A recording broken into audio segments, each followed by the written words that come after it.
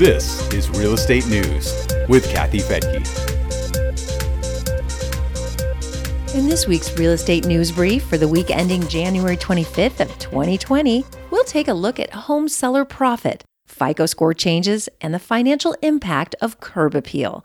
I'm Kathy Fettke, and this is Real Estate News for Investors. We begin with just one economic report from last week. The National Association of Realtors reported a big jump in existing home sales despite the lack of inventory.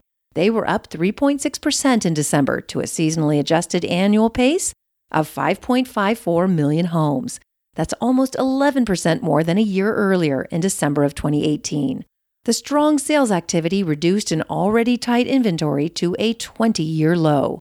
NAR says it dropped from a 3.7-month supply in November to just 3 months in December.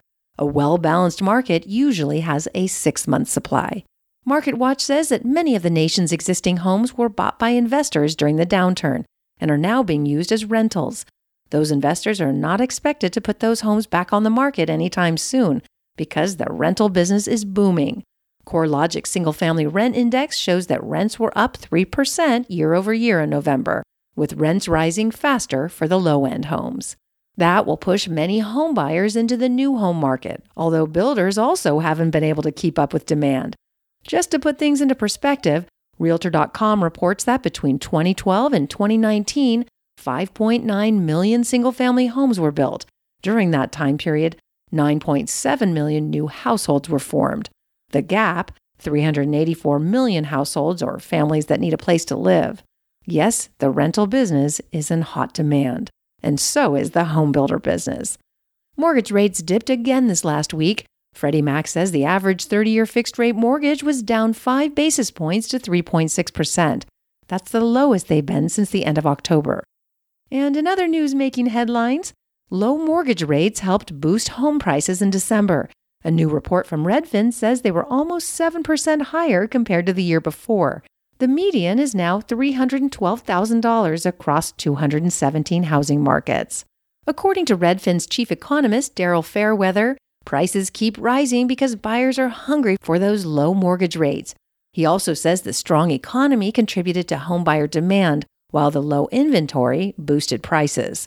The supply of for-sale homes dropped almost 15% in December because of the sales activity and a drop in new listings. Fairweather says that new listings were down 5% in December year over year. He says the lack of homes for sale is going to fuel competition and price growth in 2020. Home sellers enjoyed big gains in 2019. Adam Data Solutions says the average seller received gains of about 34% or $65,000. The average gain in 2018 was about $58,000.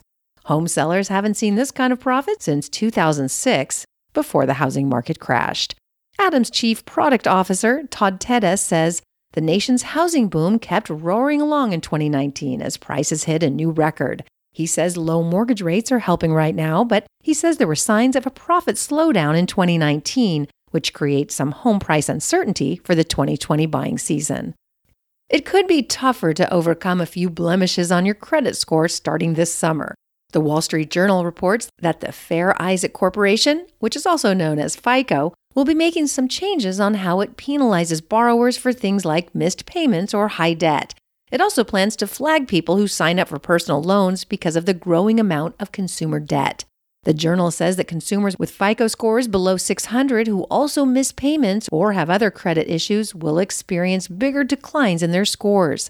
Financial experts say that consumers should also keep their revolving debt below 30% of their credit limit. FICO says the average credit score is currently more than 700. That's reportedly the highest on record. Improving the curb appeal of your home can really pay off. A new study published in the Journal of Real Estate Finance and Economics shows that a home with a well-groomed yard can fetch 7% more than a similar house with poor curb appeal. Researchers say that percentage grows to about 14% in slow markets where buyers have more options. Researchers came up with those numbers by analyzing almost 90,000 properties in the Denver metro.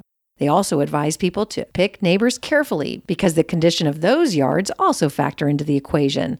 They account for about a third of the additional value. One study author says that everyone knows that curb appeal has value, but until now, it hadn't been quantified. Among the things that contribute to low curb appeal are lawns that haven't been mowed and cracked or broken pavement. Raking up the leaves might also be a good idea. But if you're looking for a deal, you might find one on a property that hasn't really been fixed up for a while. Check the blog for this podcast for links to our sources at newsforinvestors.com. I'm Kathy Fettke, and thanks so much for joining me here on Real Estate News for Investors.